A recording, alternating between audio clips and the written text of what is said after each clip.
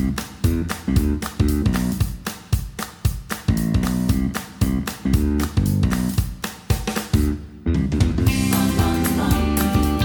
I'm Angie, and I want to welcome you to our podcast.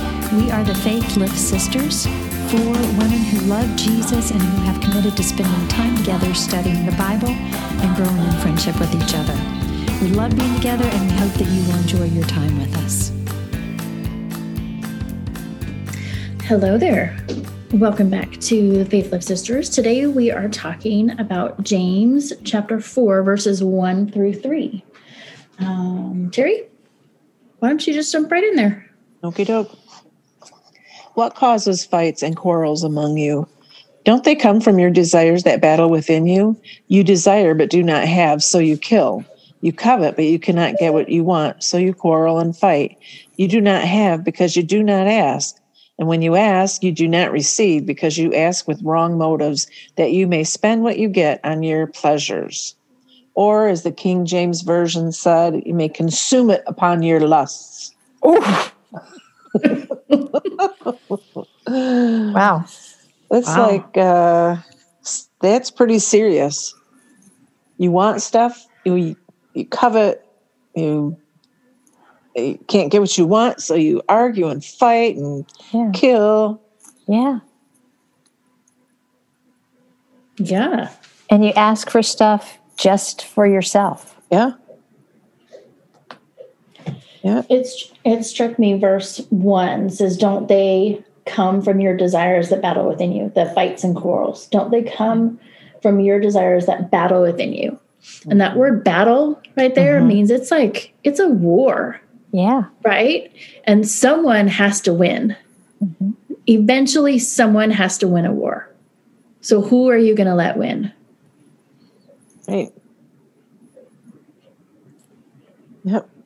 Yeah. Are you going to let that earthly wisdom, or are you going to let the godly wisdom win? Which one? And I thought that was a great word that was used there too. A war is hard, and it's painful. And sometimes it's prolonged. So those battles that we have going on inside of us can be prolonged battles. It can take time. And we really have to dig in and be willing to suffer the pain to get through those battles. So, and it is painful to give up what you want. Mm-hmm. I noticed, go ahead. I'm sorry. Go ahead, Terry. I was just going to say, I have to keep remembering that James is talking to believers. He's talking to the people of the Jerusalem church. And this is going on in the church, arguing and quarreling and fighting. And it's like, okay, this isn't a book back from the beginning for non-believers, people who aren't Christ followers. This is for us. Yeah. This is for us. And these are the battles that as Christians we're having. So I just have to keep reminding myself, you still have your earthly body. You still have all this stuff inside you that you're trying to get rid of with the wisdom you're gaining. But it's still hard. Do you remember ever hearing people saying, oh, we should go back to the way it was, like the simplicity of the initial church, like how they had them. And I think about that. And then it's like, I look at what you were just talking about, Terry, and I'm like, no, yes and no. It's not like it's going to be better back there because we're taking our own stuff again. That's right. It's us that is the issue. It's not whether it was a simple church back then or mega church, or probably doesn't matter either way. The point is that we're people, and these are the things that happen. And we don't have our eyes on God. When we have our eyes on other people and what they have and who they are, we can look at other people. I can actually look at all three of you and go, wow, I really wish what you had. I really, I can in some ways be envious in a positive way, like moving towards it. Really trying to get your opinions, who you are, really go, ooh, I wish I could do that, But if it starts turning to how come she gets that and not me? Or how come she is like that and I don't get that? That's where and it's all based on, to me, it's like based on, we call them negative cognitions. I'm not good enough. Nobody loves me. I'm not lovable. That's the root of the sin.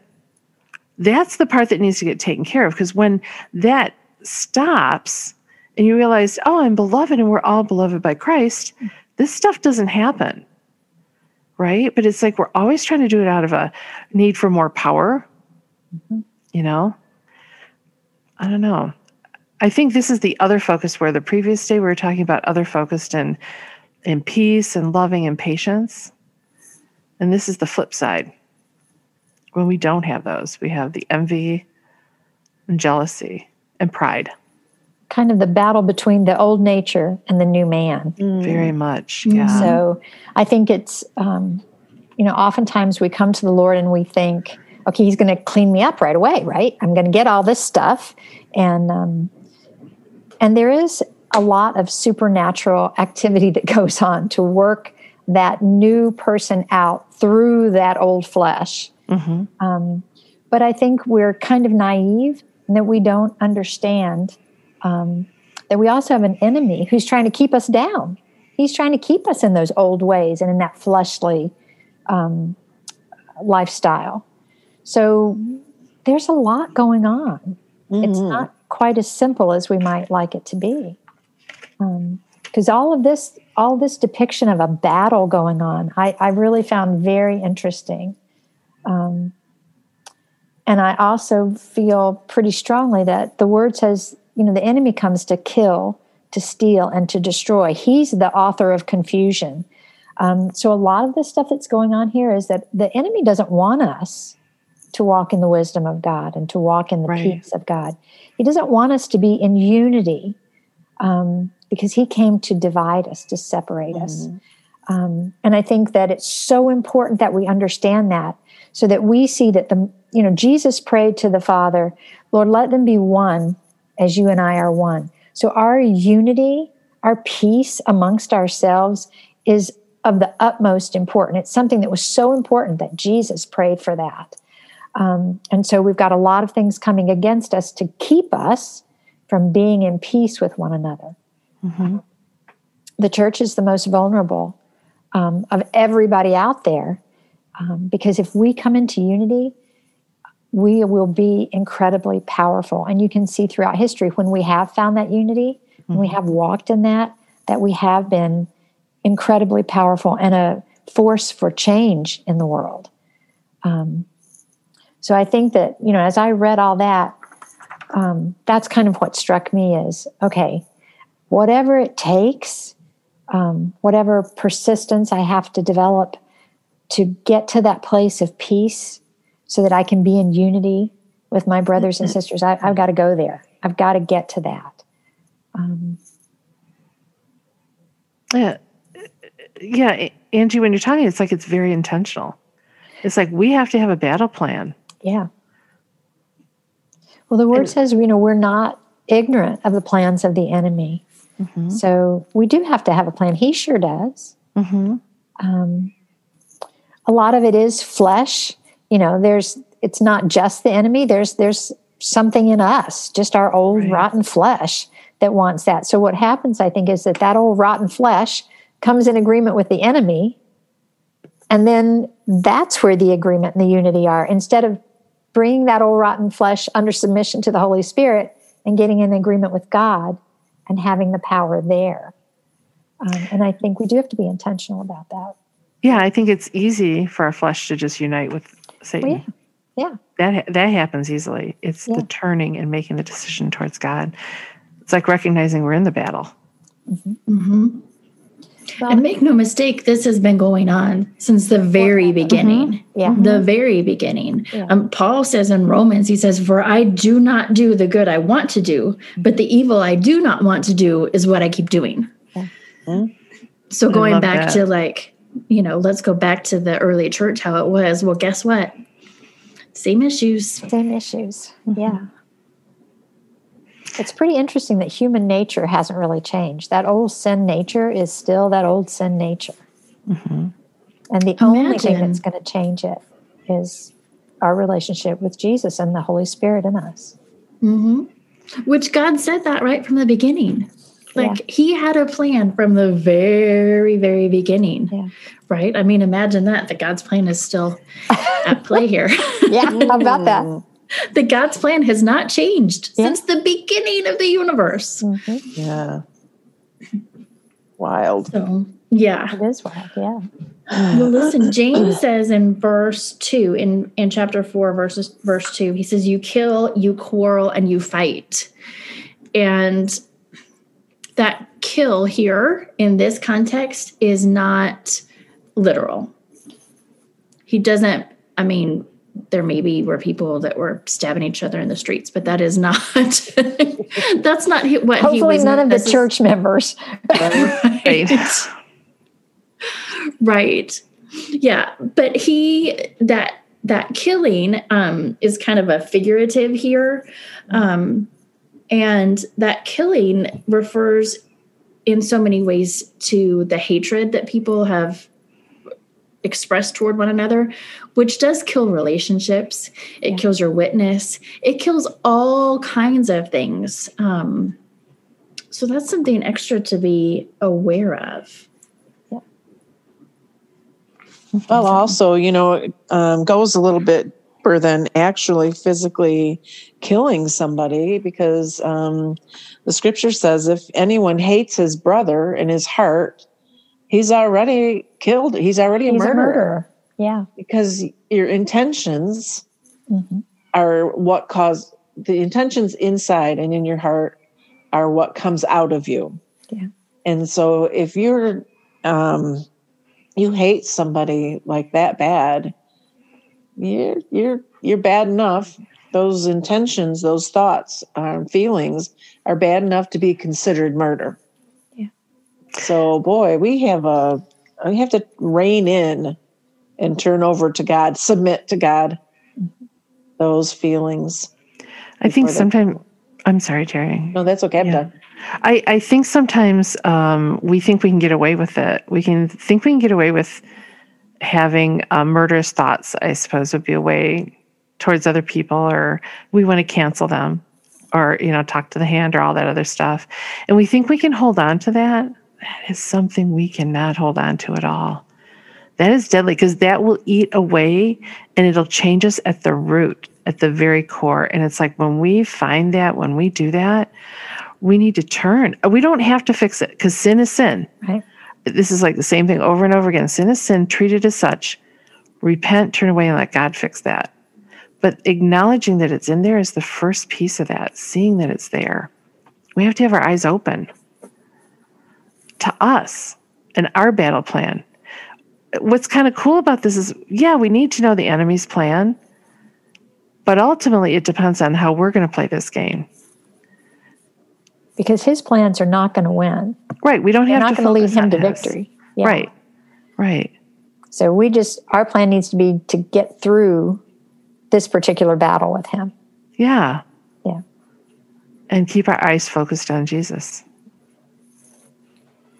I love that last verse too in this particular passage, that when you ask, you do not receive, because you ask with wrong motives, that you may spend what you get on your pleasures. I hear that a lot. Well, I ask God, where is he? He's not doing what I ask. So I think it's pretty plain here. What are your motives? We really need to check our motives when we're asking for something, big or small. Is my motive to make life easier for me? Or is my motive to do something for the kingdom of God, or to become more like Jesus? Right motives, like Terry said, if you're thinking murder in your heart, well, that's accounted murder. So everything starts in the heart. So what's my motive? We've got to look at our motives. Yeah, God isn't a magic genie who will make things happen. No. Just because we want it. Yeah. Yeah, it does. I just feel like thinking through what we've been talking about in James, it all goes back to the heart. Every single thing. It's like you got to check your heart, and what's the motivation? who is your heart pointed toward? Who are you filling yourself with? Are you looking at your spouse? Are you looking at yourself? Are you looking at magazines? Are you looking at the news? Are you looking at our leadership? Are you looking at, whatever it happens to be? If it's not Jesus, it's wrong. And that's just what it comes down to. Yeah, we got to be careful at how we look at pleasures. Like, when we want pleasure, and I think just getting through this time, a lot of people turn to different things. And it's like we're using that to fulfill, the boredom or something like that. And we just got to look at pleasures are about us way more than other people. So, and listen, I'll admit, I'm starting to realize, man, I'm going to need to have a phone fast day. I did it one time and I got slammed with a bunch of calls. So I got to figure out a good way to do that so I don't. You maybe have Ernie hold on to it or do something, but I just need to step away from it for a while and be outside, do different things. Yeah, and we want to be clear too that there's nothing wrong with pleasure. God wants for us to enjoy life, and God wants for us to delight in the life that He has given us and the people that He has surrounded us with. And He wants those things for us. He does not want us to be sitting and weeping and gnashing our teeth and wailing and woe is me. What is wrong with the world? How do I reach these people? That's not what He is asking of us. That's not the life that He has designed. But the issue is, like Rosemary keeps coming back to, like, what's the order of things, right? So if you have taken the last year that we've spent in, close quarters because of the pandemic, and if you have found pleasure in baking bread, which is definitely not my deal, but maybe it is for somebody, and that's something that you have enjoyed and that you've come to find solace in, that is awesome. But if that's where you're going, instead of saying, okay, there's something wrong and I don't know what it is, let me go bake some bread. If you're doing that automatically, instead of saying, okay, there's something wrong here, let me check myself, Jesus, what is it? I'll eat the bread. No, right. Then that's the problem. But, if you go and you're kneading the bread and you can work through and, maybe you're using that as a time to commune with God. You're talking about, as you're kneading, maybe you are, working through some scripture or praying or letting that just routine and rhythm be part of your communion with the Lord, then that's awesome. And that's a pleasure that He is thankful for, honestly. I think that He's like, awesome. Thanks for, indulging in that so that you can commune with me. But anyway, once that motive shifts is really what the issue is. Yeah. Almost like when it crosses the line, it gets out of order. Right. That's a good point. Yeah. That was a very long way around for me to say that. But now I want to eat bread, so I don't know. I was going to say, and I just want some bread and maybe no, that's where that COVID-19 came from. Yes. Yeah. So anyway, really that's what it all comes down to, though, is the motives of it all. So I like that analogy, Suzanne, because when the kids were little, I'm a big believer in a set kind of prayer time, but I'm not an early morning, get up at 5:00 and pray person. That was never quite my thing. But I had a lot of communion time with the Lord through the day, because that's what I did. Everything I did, I love that scripture. Whatever you do it as unto the Lord. So whether I was, scrubbing a bathtub or painting a wall or whatever I might be doing, I really let those times be a time that I shared with Him and He shared with me. Because, those were busy days, little kids underfoot, and we were always moving. And I think that has to be a part of our life. Whatever we're doing, we have to engage with the Lord in that, because we're living this life with Him. So I don't just have those set times. I still like those a lot, and I think that that's important. But I think it's even more important maybe to have Jesus just be a part of everything I'm doing every day, all day long. And I think if you're get your mind shifted that way, that really helps too with those evil desires, because it's really hard if you're really in communion with him to want something other than what he wants. Because like I said earlier, I think the more time we spend with him, the more like him we become, and our desires become more his desires. We get in agreement with him, we line up with him. So, yeah. And then we're asking for things with the right motives. With the right motives. Mm-hmm. Yep. That's when it says, God will give you the desires of your heart. It's not so much that he's going to give you whatever you want. It's not that he's going to give you everything you want, but as you grow closer in a relation with him, then he puts the desires in our hearts, and those are his desires. So when we're in that relationship with him daily and constantly and whatever, our thoughts start to turn the way his do. And then those desires are going to be for everything he wants for us. And there's a pleasing life, there's pleasure, that's joy. Yeah. Good. Well, Terry, do you want to finish us out today? Sure. Okay. Lord, we just thank you so much for the privilege and honor of being together today to study your word and to talk it out and maybe get some new insights and glean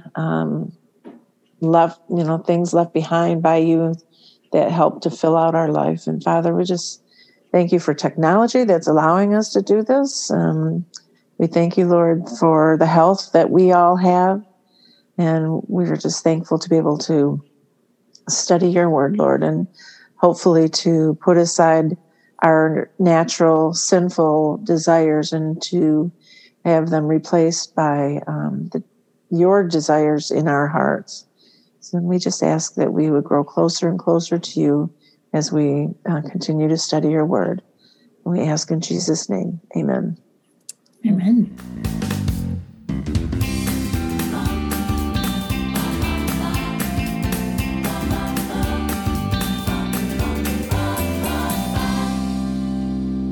And